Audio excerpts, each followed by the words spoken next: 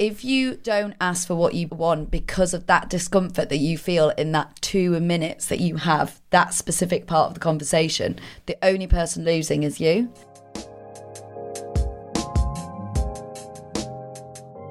Welcome to That Feeling When podcast, where we cut the BS and open up about the highs and lows of navigating your career. Each week, we'll be looking at what's inspired us, what we've learned, and what's made us laugh, smile, or cringe. I'm Poonam, the founder of Yes Mate, and I'm here to help you reframe your mindset, love your whole self, and develop self-awareness. And I'm Steph Sword-Williams. I am the founder and author of Fuck Being Humble, and I help people be unapologetically proud of their achievements and get over the fear of self-promotion. And I'm Daisy Morris. I'm the founder of The Selfhood, and I'm on a mission to make social media feel more human and fun again. In today's episode, we're going to be chatting about that feeling when you've got to talk about money. Oof. Money. It's so funny. It's not funny though. It's not funny. It's not funny. It's actually a pain in the ass. So, gang, what's inspired you lately? I actually heard such a good analogy the other day about pricing yourself, and it was, you go into the supermarket, you pay 90p for a bottle of water. You go to a restaurant, you maybe pay £3 for some water. You go to Ibiza and pay about 80 grand for the same bottle of water. But the point is, you're not just paying for the water, you're paying for the experience. And I think apart so from often, the Ibiza one. I don't know. I'm paying for the experience in Ibiza. But not the quality of the water. Oh God, absolutely not. It could be salt water. But I think so often, I used to do this a lot. I would pay just for my time. I'd bill just for my time. And I've started to realise it's not just my time, it's the experience, it's the value, it's the knowledge, it's everything they'll take with them. And it's like the Ibiza. You're not paying for the water, you're paying for the memories and what you take with you. So I really liked that, because I think, especially as service providers, or even in your career, sometimes when we go in to negotiate salary, we just base it on our experience and not the value that we can bring to the table. So when I heard that analogy, I just thought it was a really nice reminder that when we're putting a quote together for a new client, or when we get an inquiry, or when we go for a promotion or a new job, it's like, it's not just the time, it's not just the experience, it's all of the value and expertise that you bring to the table. So yeah, I really liked that. Yeah, I love that. I think it's really good. I think it's just that important reminder also that there's always going to be other people charging different rates for quite similar things.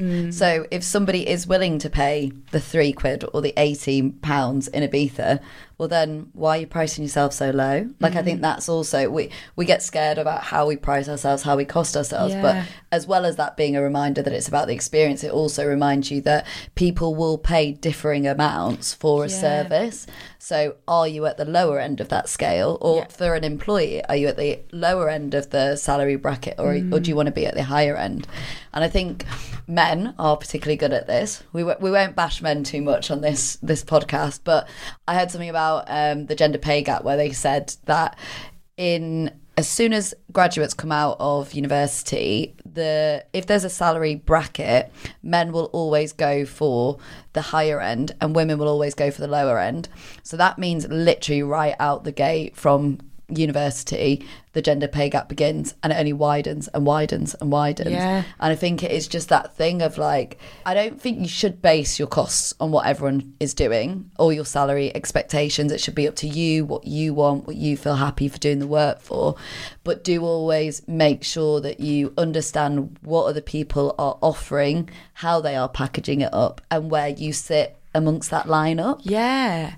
And I think, I guess the problem with that, not the problem, because I think we could fix it, but it's on us to do that. But women don't really talk about money. We don't talk about it at all. There's a lot of shame and guilt that surrounds it. And I remember my coach saying to me, she asked me what I was charging for a few of my services.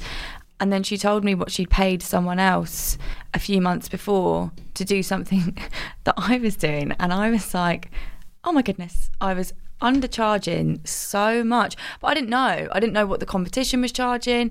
And I also saw this meme went viral on LinkedIn from this recruiter, and she was saying, men are charging double your day rates, up your rates now. And I think because we don't know, I don't really know what my competitors charge, but it almost feels a bit seedy to be like, oh, what do you charge for? Like, what's your project fee? And obviously there's bespoke projects and you won't work on the same thing all the time. So quite often my rates will differ depending on the scope of work, but it's still good to know what the kind of baseline is. But in all honesty, I don't really know. Like, we talk about money quite openly, which is so refreshing. And I often come to you because I'm going to talk about this in a bit and tell the story, but I've been known to negotiate myself down on a phone call without even being prompted before. So I'm so grateful that I have you guys to be like, what are you doing? And be able to have that conversation. But I think typically women don't really talk about salaries, and when they do, there's this kind of like weird, embarrassing awkwardness that surrounds it. But at the end of the day, whether we like it or not, money is really important. You're absolutely right. And I think there's a lot of cultural shame and stigma that goes around opening up about, you know, how much you charge, how much you earn, and all of that kind of stuff. But it is really important, and I think you're absolutely right. It's so important to have these conversations openly. I think especially with people that you trust, because you're not just necessarily going to start chatting about how much you earn with random people. But I wanted to talk a little bit about my inspiration. As you know, love a good book. So I'm reading this book at the moment called The Calling, 3 Fundamental Shifts to Stay True, Get Paid and Do Good by Ra Goddess. And we will put this in the notes at the end. So if anyone wants to grab a copy. This is not promotion, but I am promoting. But yeah, she's incredible, and she talks about, you know, staying true, so really honouring who you are, understanding your deepest values, your grandest visions, getting paid and doing good. And I'm a bit in the book where I was like, I wish I had read this about 5 years ago. This would have been so helpful. And just some tips that I wanted to share from the book. And she talks about, what do I want? Like, what do I want? So getting explicitly clear on what do we want? How much money do we want to be earning per month? How much money do we want to be earning per quarter? What do I want to experience? So how do we want to feel? Because that quality of experience is going to help us grow as a person, grow as a CEO, grow as a founder. So what do we want to feel like? But then also, who do we want to become as a result? So how is this going to help us grow? How is this going to help us evolve? Both within our businesses, but also as an individual. So how are we connecting the aspirations to something that's more deeper than just the materialistic gain of the coin, right? And I absolutely love that. And I was like, that is such a simple strategy that everyone can think about right now and start making some notes. And like that first question on getting clear and having clarity on what we want to earn. And I guess I'm kind of at that point now as well in my career where it's coming towards the end of the year, and I'm reflecting and I'm thinking about moving forward, what do I want? Because I think at the beginning of my journey, I was very unclear of how much money I wanted to make.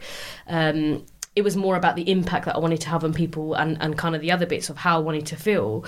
But it is really important to have that baseline, and figure out how much money you want to earn and what you need to do to ensure you make that money, but also not burn out at the same time, and make sure that everything is aligned.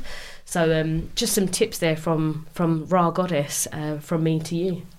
I really love that. And one of the things that I talk about at my Bitch Better Have My Money workshop is exactly that of how much money do you actually want? Like, what are you working towards? And also, what will that enable you to do? Because I think when you can attach something more emotive to it, it makes it a lot more, it's not easier, but it pushes you to strive for that even more.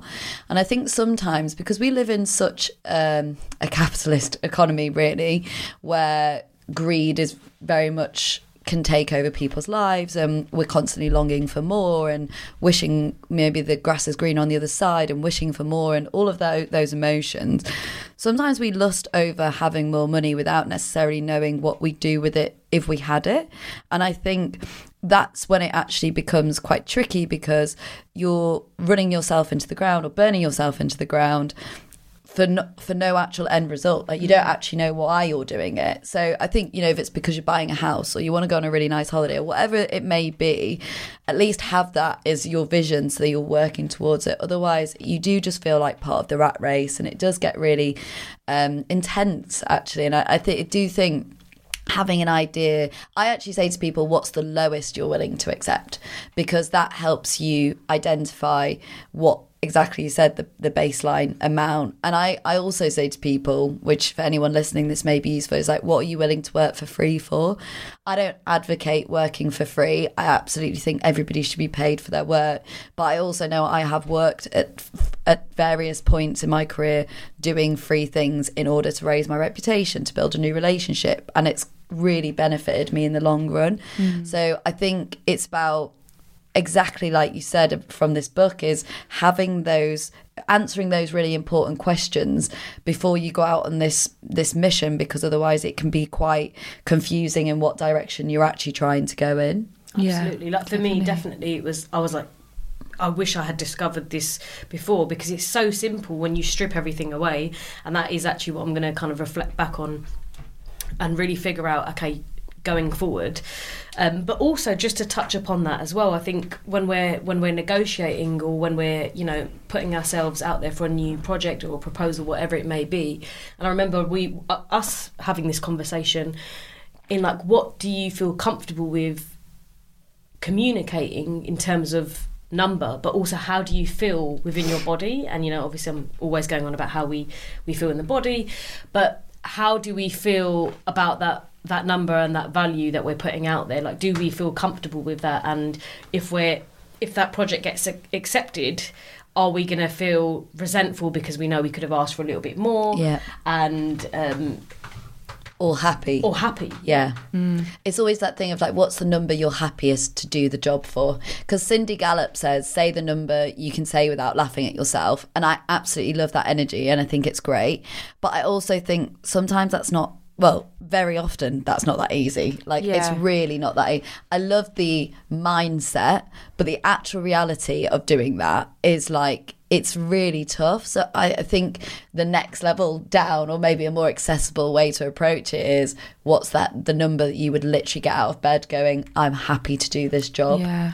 I think it's also really important to remember that a lot of people will just charge based on their time and the things that excite them. But there's so many costs within our business that we have to think about. And for full transparency, it wasn't until this year that I even knew that. Like, obviously I knew that, but I didn't even think about that. And then I started working with a business coach, and I actually got like proper accountancy support. And they were just like, it's not just your time and the deliverables, it's everything else you're paying for. My outgoings they're a lot, because I have a lot of subscriptions, and I have support from time to time. And when I started to think about that, and when you actually break down and you extract all of those things, you're not really left with a lot. And I work one-to-one and mentor some other social media managers who are early on in their career. And it's the first thing I ask them is, what are your outgoings as well? Because this isn't just your time. So I think, as well as, yes, let's look at what excites us. And that's a really nice way to think of it. And that's something that my coach has really pushed me to do, is charge what excites you. Because the worst thing they can do is come back and say, sorry, that's not within our budget. Could you work with X, Y, Z? And then you look to shave down the scope a little bit, and you maybe compromise on deliverables. But before you even do that, have a look at, okay, tax, corporation tax, or personal tax, if you're paying VAT, you know, VAT, all of these things, because I wasn't even thinking about that before. And then I don't think you do, mate. Do you know what I mean? Like, no one tells you. No one tells you. This is it. Like honestly, go back like to like school days, but it's like, these are lessons that kids should be taught in the education system, 100%. as well as emotional well-being. Do you know what I mean? Like, when you're setting up a business, what are the things that you need to get in order before making that step? Yeah, I remember in year one, I've been doing this Elford for about 6 months, and then I went to the pub with my mate. My God, I thought you meant year one in primary school. No, started my first business venture in year one. No, I wish. I wouldn't be sat here now, trust me. I'm joking. But I was at the pub with my friend, and she'd recently set up a limited company, and she was asking me all these questions, and she was like, oh, what are you doing about corporation tax? I said, what do you mean corporation tax? And she was like, mate, you have to pay corporation tax. I don't know whether I just developed like this God complex around tax or something, but I was like, no, I don't pay corporation tax. She's like, no, you do. And I hadn't been saving for it. And my first, again, full transparency, in my first year in business, I made way less than I did in my previous salary job. So that was a lot of money to me at the time. So I had to work extra hard to make that corporation tax back. But I was literally having this conversation a few days ago, just saying like, there's no rule book or manual for this. And that's why I think it's really important at the beginning of your journey that you speak to people that have done this before, because I didn't. I did this by myself. I didn't really have the support. I didn't really know anyone else doing it. So I was just kind of winging it. And then I got 6 months in and thought, shit, I've got a fat tax bill I didn't even know about. I think everyone's felt that, haven't they? Yeah. Everyone's had that feeling. That feeling when you get that tax bill. Oh. God. That needs to be an advert, doesn't it? Yeah. Because I really like what you were saying, P, about how you feel in yourself when you're negotiating or when you're asking for money or when you talk about salaries. My inspiration for this week is I read the book, or I listened to the book, Secrets of Six-Figure Women by Barbara Stanny. Full disclosure, I'm not a six-figure woman. But I do believe in, and I think this is important for anyone, don't think that you shouldn't read those types of books because that seems so far removed from you, because I wish that I'd have started listening to content, reading content about being a millionaire, not necessarily because that's the end goal, but more just, I think we very often only consume the content that is relevant to us at that point, like moneysaver.com, how can I make a quick bit of money, how can I be a life drawing artist? You can. No, I thought you could say life drawing model. No, that's what I mean. I'll give you a life drawing model. Like my friend did that. She said it was really empowering. Side note. Yeah. All the things that you used to do when you were a student, basically, like think of ways to like make quick money.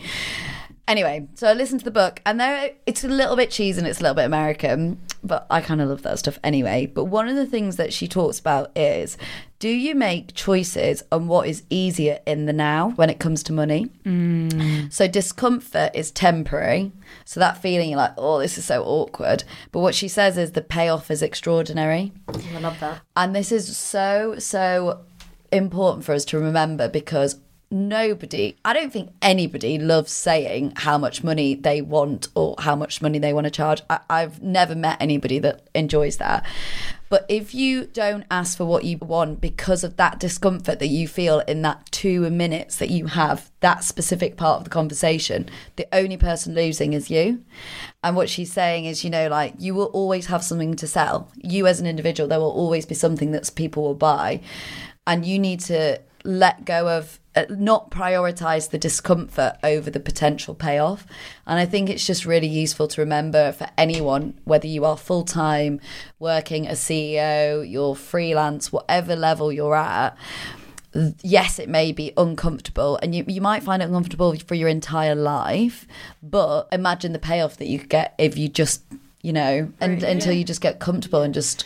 And I think a lot of that comes down to, and this is also in Ra's book, is about limiting beliefs. Yeah. Limiting beliefs that we have around money. So, like what sort of stories have been narrated to us when we've been growing up, as we've got older, around money, and what are our perceptions, and do we function from those limiting beliefs, like, oh, I'll never be able to make X amount of money? So do we function from fear, or are we ready to kind of break that fear? But I think it takes time, and I think especially for women as well, like a lot of it is to do with like how we feel, but our self-esteem and our self-worth. Yeah, definitely. It's like, am I ready to accept this? Do I feel I deserve this? Yeah. Am I deserving of it? Yeah. Am I worthy of asking for 5k? Yeah. Am I worthy for asking for 10k? And also I think it's about getting for me, definitely over the years, it's been about getting comfortable verbally asking for that, especially, when you're having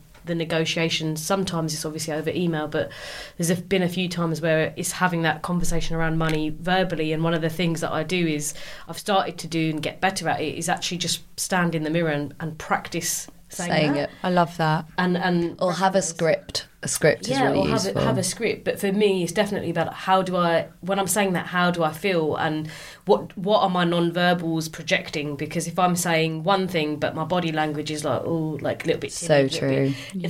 that projects, I think it's like 80% of your non-verbals speak louder than your actual words. Yeah. So it's making sure that your non-verbals and your verbal communication is aligned. So when you're asking for that money, that it's coming from like a wholesome space rather than a little bit scattered. Yeah. But it takes time and it takes practice. So anyone that needs a bit of a boost, I highly recommend like practicing in the mirror, get your mates involved, have a chat. I also think on the discomfort thing, it's about getting used to them saying no, because that's a big thing. It's like we build it up so much that we're like, but what if they possibly say no? And it's like, well, there's a 50% chance they could. Yeah. And knowing that, one, you're not a failure, it's not rejection, all of those things. As you said days earlier, it's more about going, okay, well, how can we repackage this, or what have we got to work with, or where do my responsibilities lie, or what can I get in the future? I think for so many, and particularly for freelancers, because we don't have that constant support, we don't have somebody telling us we're doing a good job.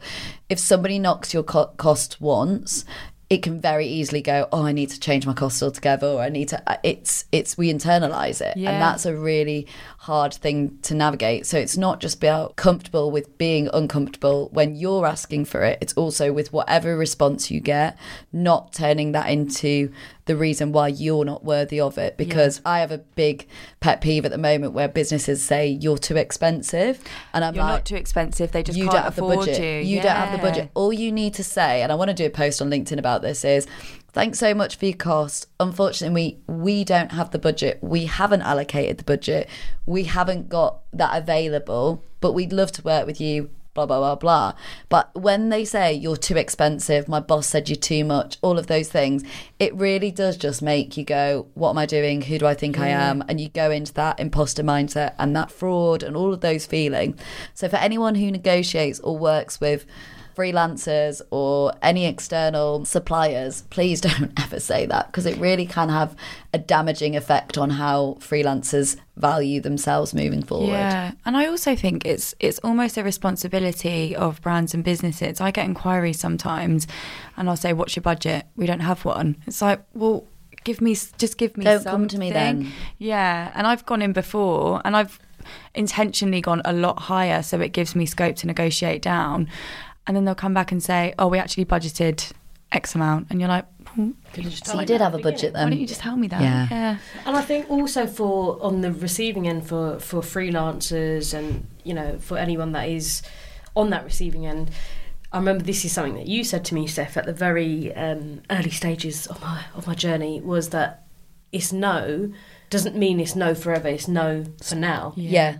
Take no as a not right now. Take no as... And that applies with everything. Yeah. Not getting a job, not winning clients, everything. And actually I think sometimes we do get, especially if it's a dream client and stuff, we do sometimes get attached to like, I'll put this proposal together and then when you get that no, it is disheartening. But just remember that you don't know what's going to happen in the next 12 months. So for instance, I was chatting to a client, really excited, thought things were going to happen.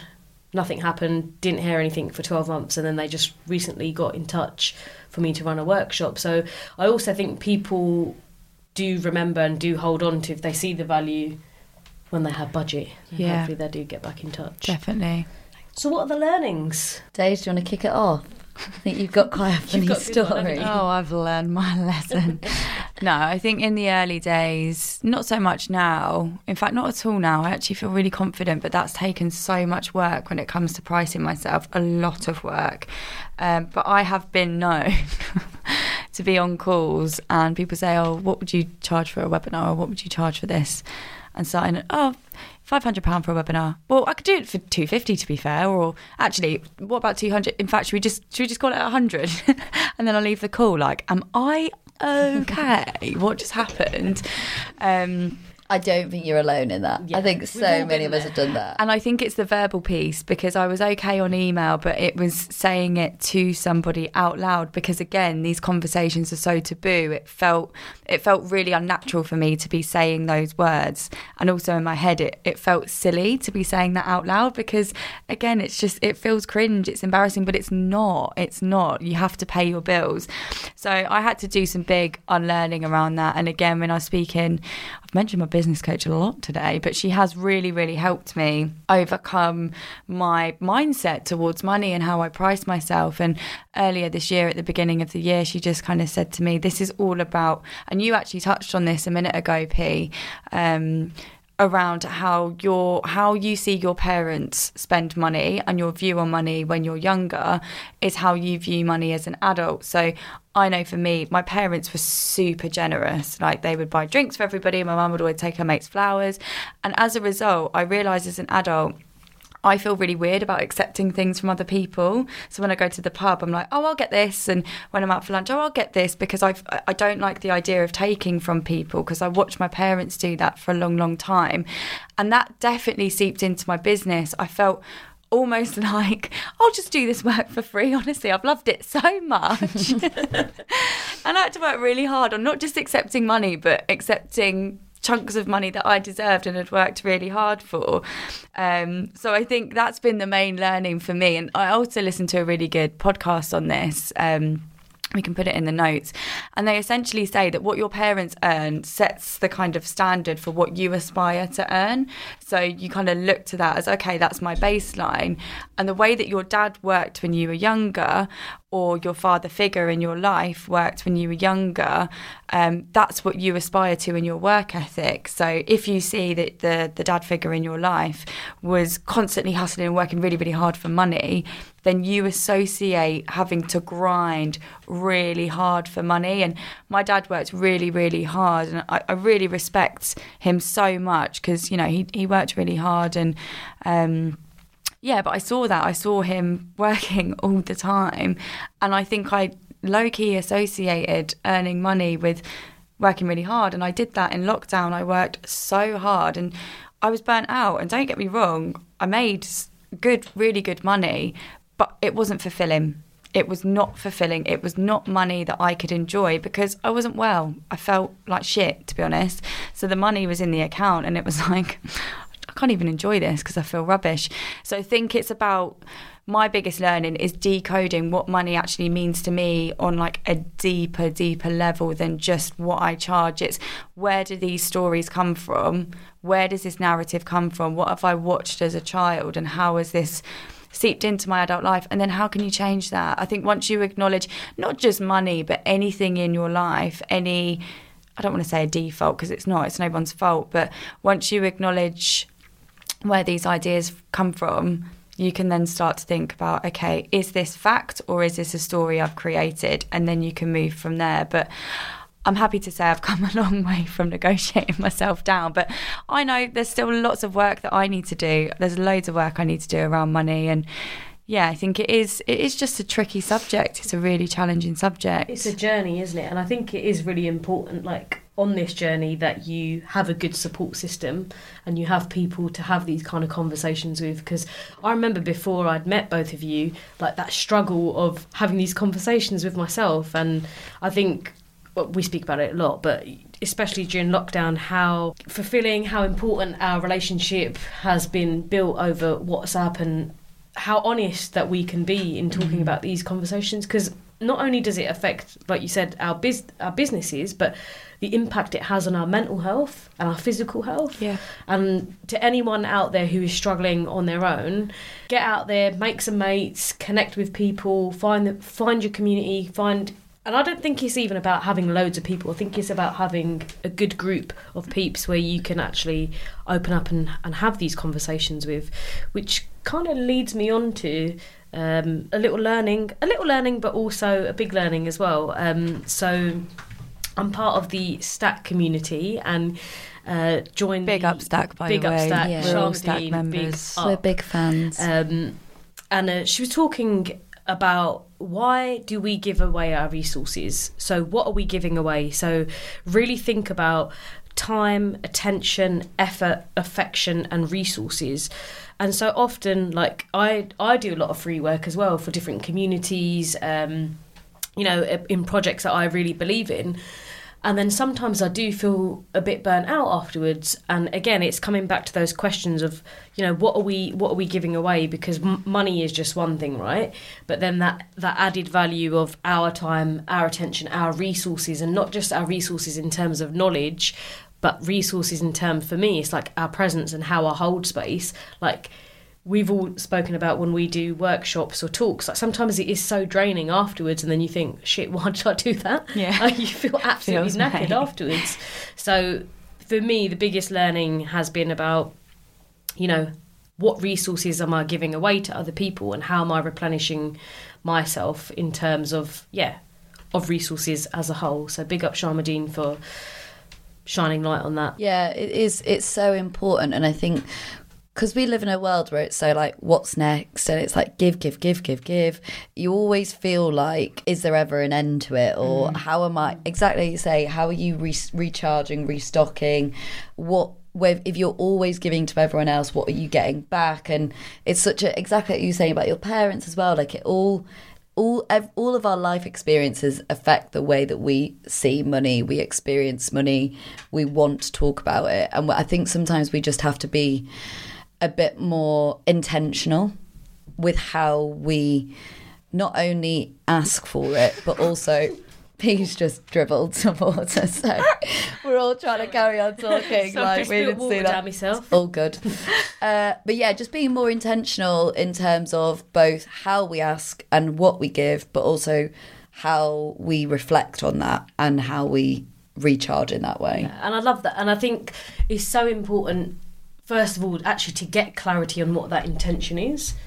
Get clear on what the hell you want, because if you're not clear, then it is hard. And I'm talking from experience. It's difficult figuring out like how much money you want to make, what should I be doing, if you don't actually know. So. Yeah, and it also gives you really nice goals to work towards. So if you set yourself like, okay, I want to make 10k this month, that then gives you the scope to then say, okay, how many webinars do I need to do, or how many new clients do I need to take on, or how many projects I want to do. Like, you can then get really clear in what you need to achieve, because sometimes when you've just got a ballpark figure and you don't actually know how to dissect it, you're then like, well, how am I actually going to make this happen? Whereas it could be 10k, it could be 5k, it could be 2k, whatever you know you're working towards at the moment.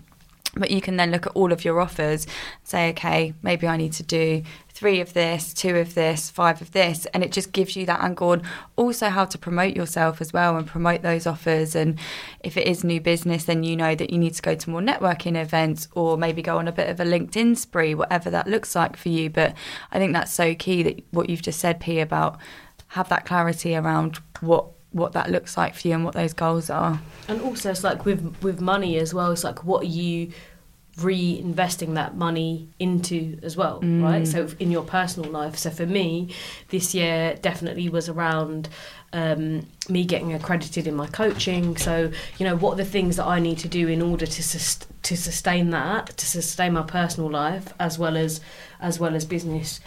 Dave, what have you learned about negotiating? I kind of want to talk about 2 sides to it, because I'm mindful that we sometimes veer into talking a lot about freelance, but we've got lots of different people listening. And I just want to talk a little bit about, for anybody working full time, I interviewed Matthew Ajan, who is the founder of Bounce Cinema Club, and it's a really great platform, so I highly encourage everyone to check it out. Sometimes I think as women, we kind of overcomplicate things, sweeping generalisation, but we do. And I've worked with a lot of men who, when it comes to money, are just a lot more cutthroat, a lot more direct. And when he was on one of my panels, he said, money is everywhere, you just have to go find it. And I think a lot of the time when we are in bad money mindsets, we err on the victim side of things rather than what is everything I can do to change the situation. So from personal experience, when I worked full time, I moved jobs 6 times in 7 years, which some people may like, some people don't. But for me, it was always about, I wanted to be in different environments. If I didn't get paid what I want, I'd move on. And it was a lot about knowing my worth and knowing that I deserved to be paid a certain amount, and I didn't want to be strung along. Now, I know not everybody can move jobs, and I know with everything that's happened, the pandemic and all of those things, that was 10 years ago for me, but it wasn't, I haven't experienced it the same way over the past couple of years. But just a few things to consider of like, if they're not going to pay you in your current role, what else are you getting from it? And if there's not that much, you don't owe them anything. So I've seen so many people be like, oh, but what are they going to do when I go? Or I've been there, blah, blah, blah. They don't care. They will replace you. I've been that person. I'm like, the whole building's going to fall down when I go. And it's like, oh, they just replaced me, or they didn't, and it was fine. So first of all, you don't owe them anything. You can always move on. Please don't wait for their permission. Please don't think things have to go terribly wrong. In fact, if anything, it is better to move on when things are on a good note than on a bad note. Again, speaking from experience.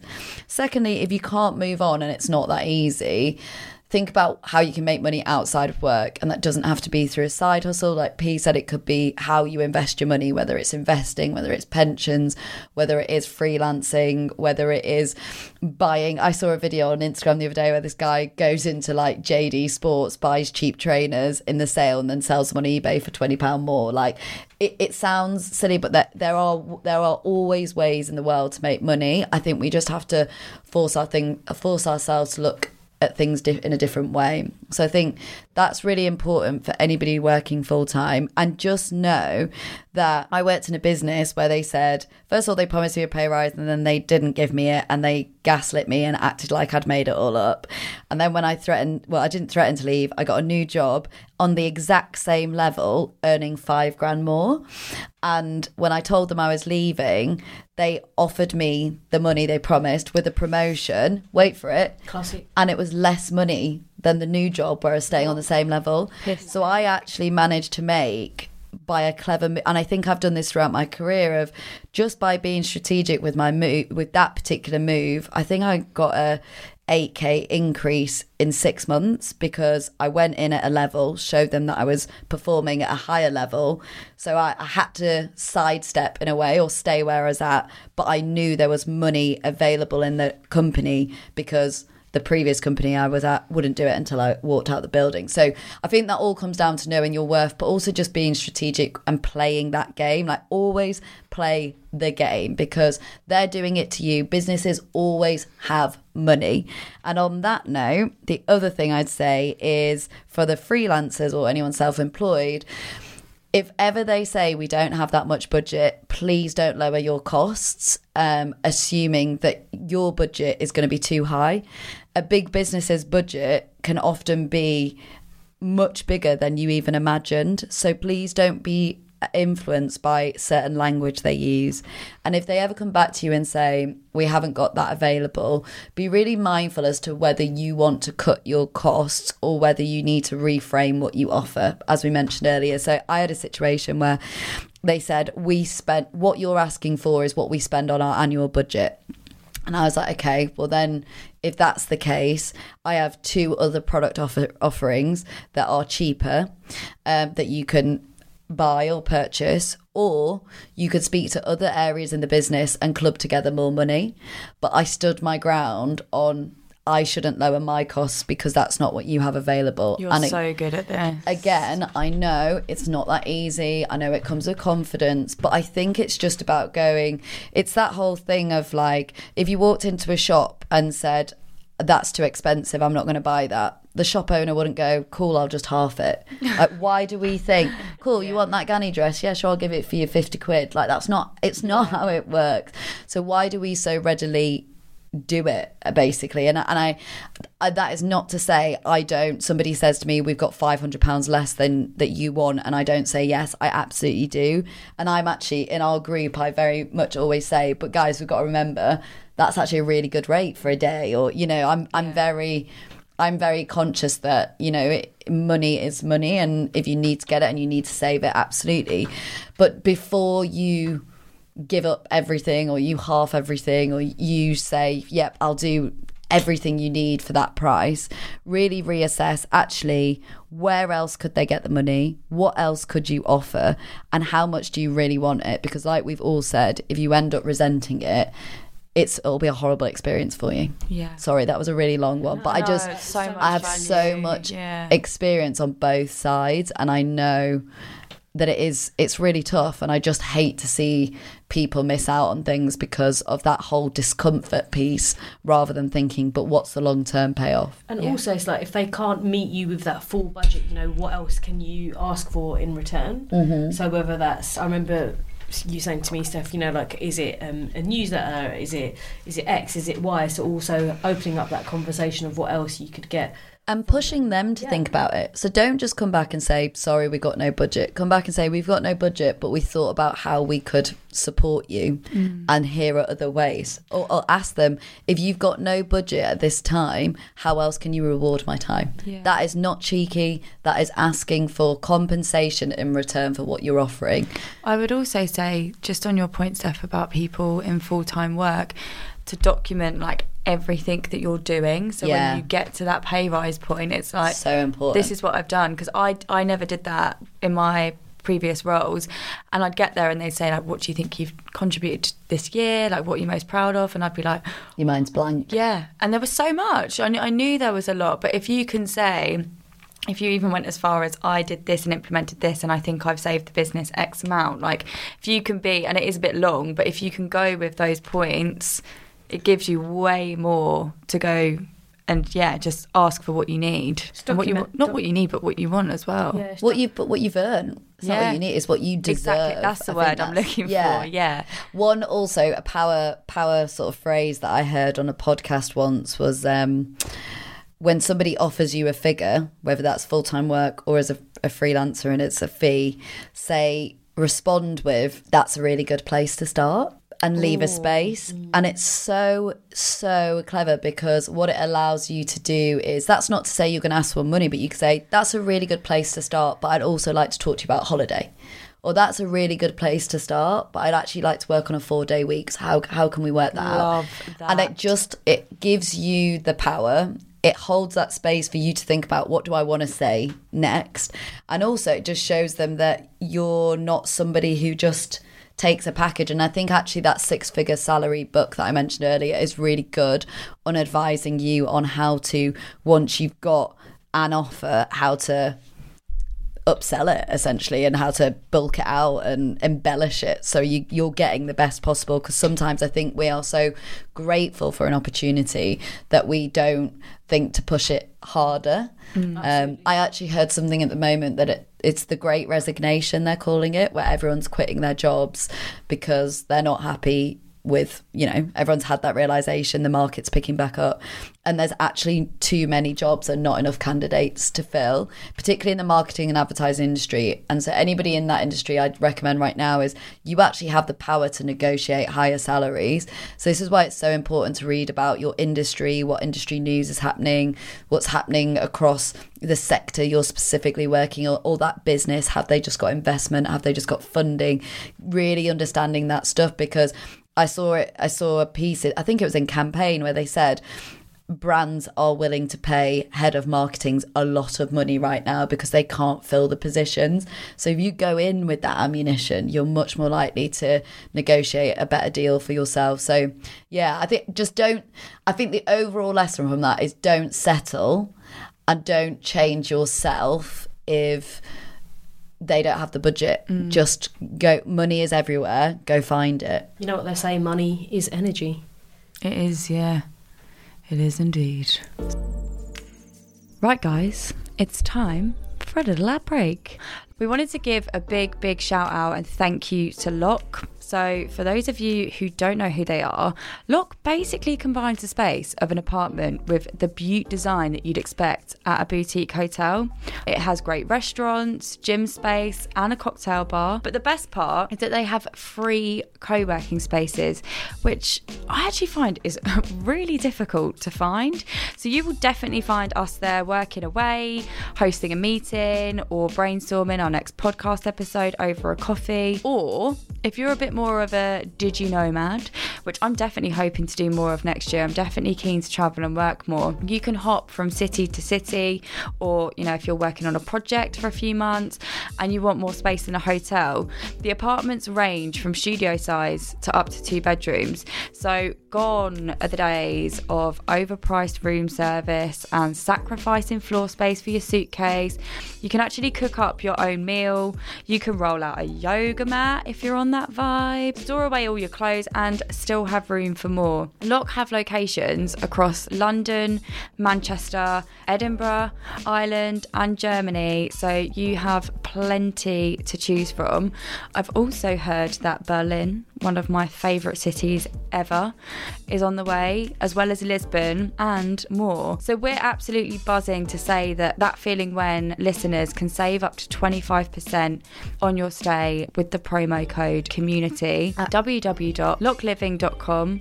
We're definitely going to be spending a lot of time there, and we hope to see you there too.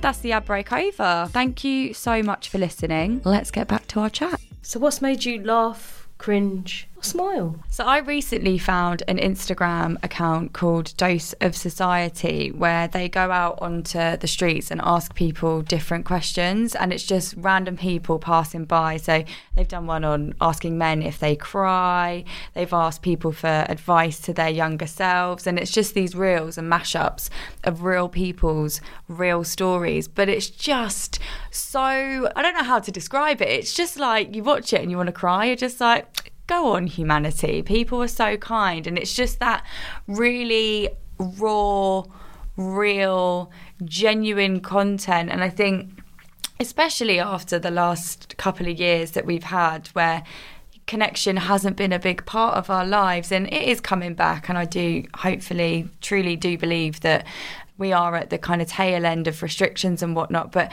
it's just a really nice reminder for me that connection still exists, and that people still do have those deep rooted P's looking at me like, yeah. But it's a really nice Instagram account to go and follow, and I personally think we're going to start to see more of this content on our feeds. I think we've had all of the how-to content, kind of the same content from brands, and I think that we're going to see more of a surge of this kind of real, honest, human storytelling content. So it really genuinely did make me smile at my phone when I was watching it. You know, when you see something online and you're like, yeah, this is really nice. And I sent it to a few people. So I would say if you want something to fill your feed with happiness and joy, and just to get the perspective of other people and hear different stories, it's called Dose of Society. And yeah, it's a really nice account. They're also on TikTok. They're quite big on TikTok.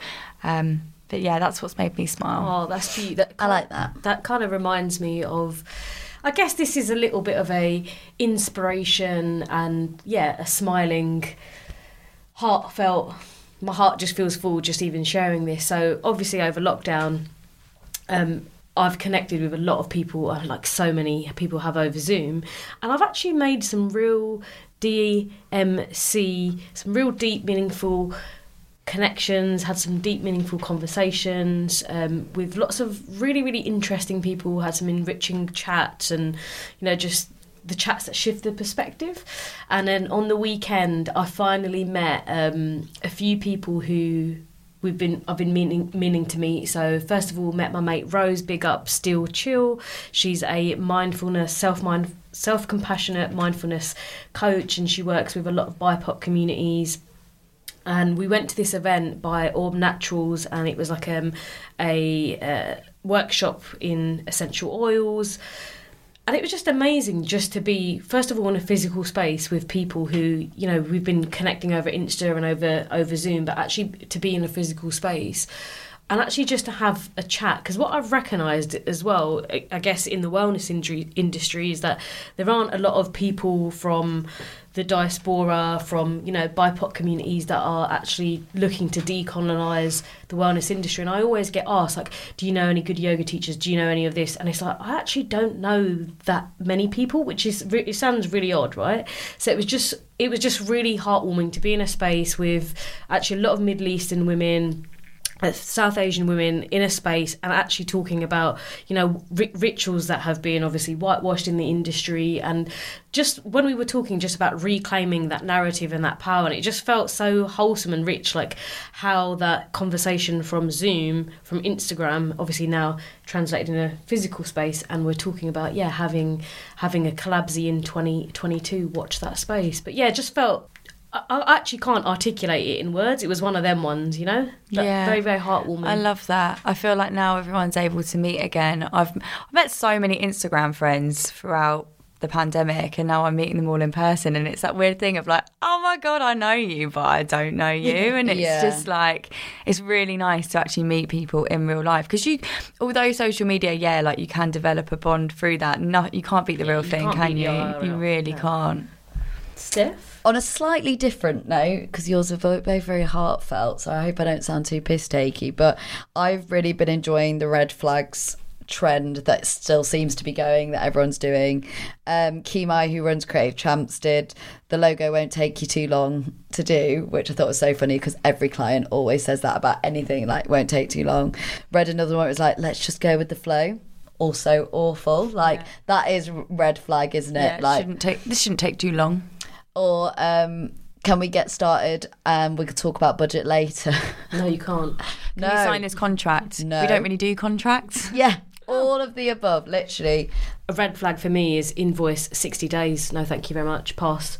Yeah, I actually, the other books did a really good piece on how inaccessible that makes payment for like freelancers, like I've 60 to 90 days. It's ridiculous. I've been there where they've missed the 60 days and I've had to re-invoice. It's so bad. Computers, no.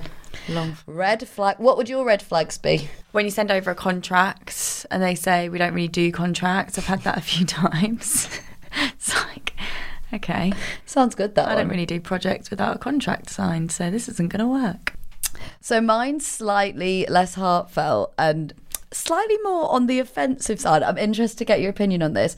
So obviously, Foot Being Humble, that's in my brand name, like I get it, lots of people say it to me, all of that. Got an email from someone. Morning, Steph, hope this finds you fucking well. Are you available on these dates? My client is doing an away day, blah blah blah blah, maybe half an hour or so. Also quite a loose brief, so I wasn't hugely enticed. At the end, signed with, what you fucking think? That is awful. All the best. Awful. Would you reply yes or no? Is that a red flag? Is that a red flag symptom? I would reply and absolutely annihilate him. Well, what do you think? Oh, I kind of rate it. No, you don't. No, I'm joking. Well, no, I don't know. I would reply. I think one could have been jokey, but it's quite like that. Hope this finds you fucking well. What do you fucking think? I think that's quite funny, actually. Do you? It's like, imagine. I actually think that's yeah, but somebody messaged you on LinkedIn saying, hey, mate, you all right? Oh, and you were like, we're not that. mates. I hate, It's like, yeah, good point. I think mates is like not as offensive. Do you know what? I like this as a story. I think this is funny as a story. If I got the email, I could catch you quite off guard. I don't know. It's almost like emailing Nike going, just do it. But you're not swearing it. You know, it'd be like signing off like, oh, we just want to fucking do something with you, Nike. Yeah, just fucking do it. Let's just fucking do it. Yeah, I just think it's inappropriate. It's just, I've never met the person. I think it's quite... I think it's jokes. It's now we're saying it out loud, but to get it as a professional full caveat, email. I did go back and was like, what's the budget? All depends on what the budget is. And I didn't hear back from them, so I was like, oh, yeah, you definitely were a red flag. But yeah, because I get a lot of people when I see them like socially be like, oh, fuck being drunk, fuck being on a diet. And I'm like, oh, yeah, I've not heard that one in the past 3 years. But I think that was the first time I've had someone verbally say, well, not verbally, in writing say fucking so many times when it was completely unnecessary. Yeah, I think it's a bit extreme. Some might argue my brand name's unnecessary though, so maybe I brought it on myself. They are unnecessary. Anyway, on that note, still waiting for a response. Yeah, well, TBC. Right, should we wrap it up? Yes, mate. Well, I really hope everyone who's listened enjoyed the show. I think one of the things we just want everybody to feel from this is that, one, none of us know the answers. We're all figuring out as we go along, and with time, you will become more money confident. Everything we've talked about today will be linked in the show notes. So if you want to check it out for future reference, please make sure you do. There were some solid references shared today. And also make sure you're following That Feeling When podcast on Instagram, and make sure that you add yourself to our That Feeling When Facebook group, both of which will have lots of resources, tips, tools, advice, any upcoming news that you need to know about. As always, you can add us on LinkedIn. I'm Steph Sword-Williams. And I'm Daisy Morris. And I'm Poonam Dufa. Thanks for listening. Laters. Bye. With a special thanks to Sarah Parker, our editor of the podcast, and Sinead Taylor, who's done our branding and graphics.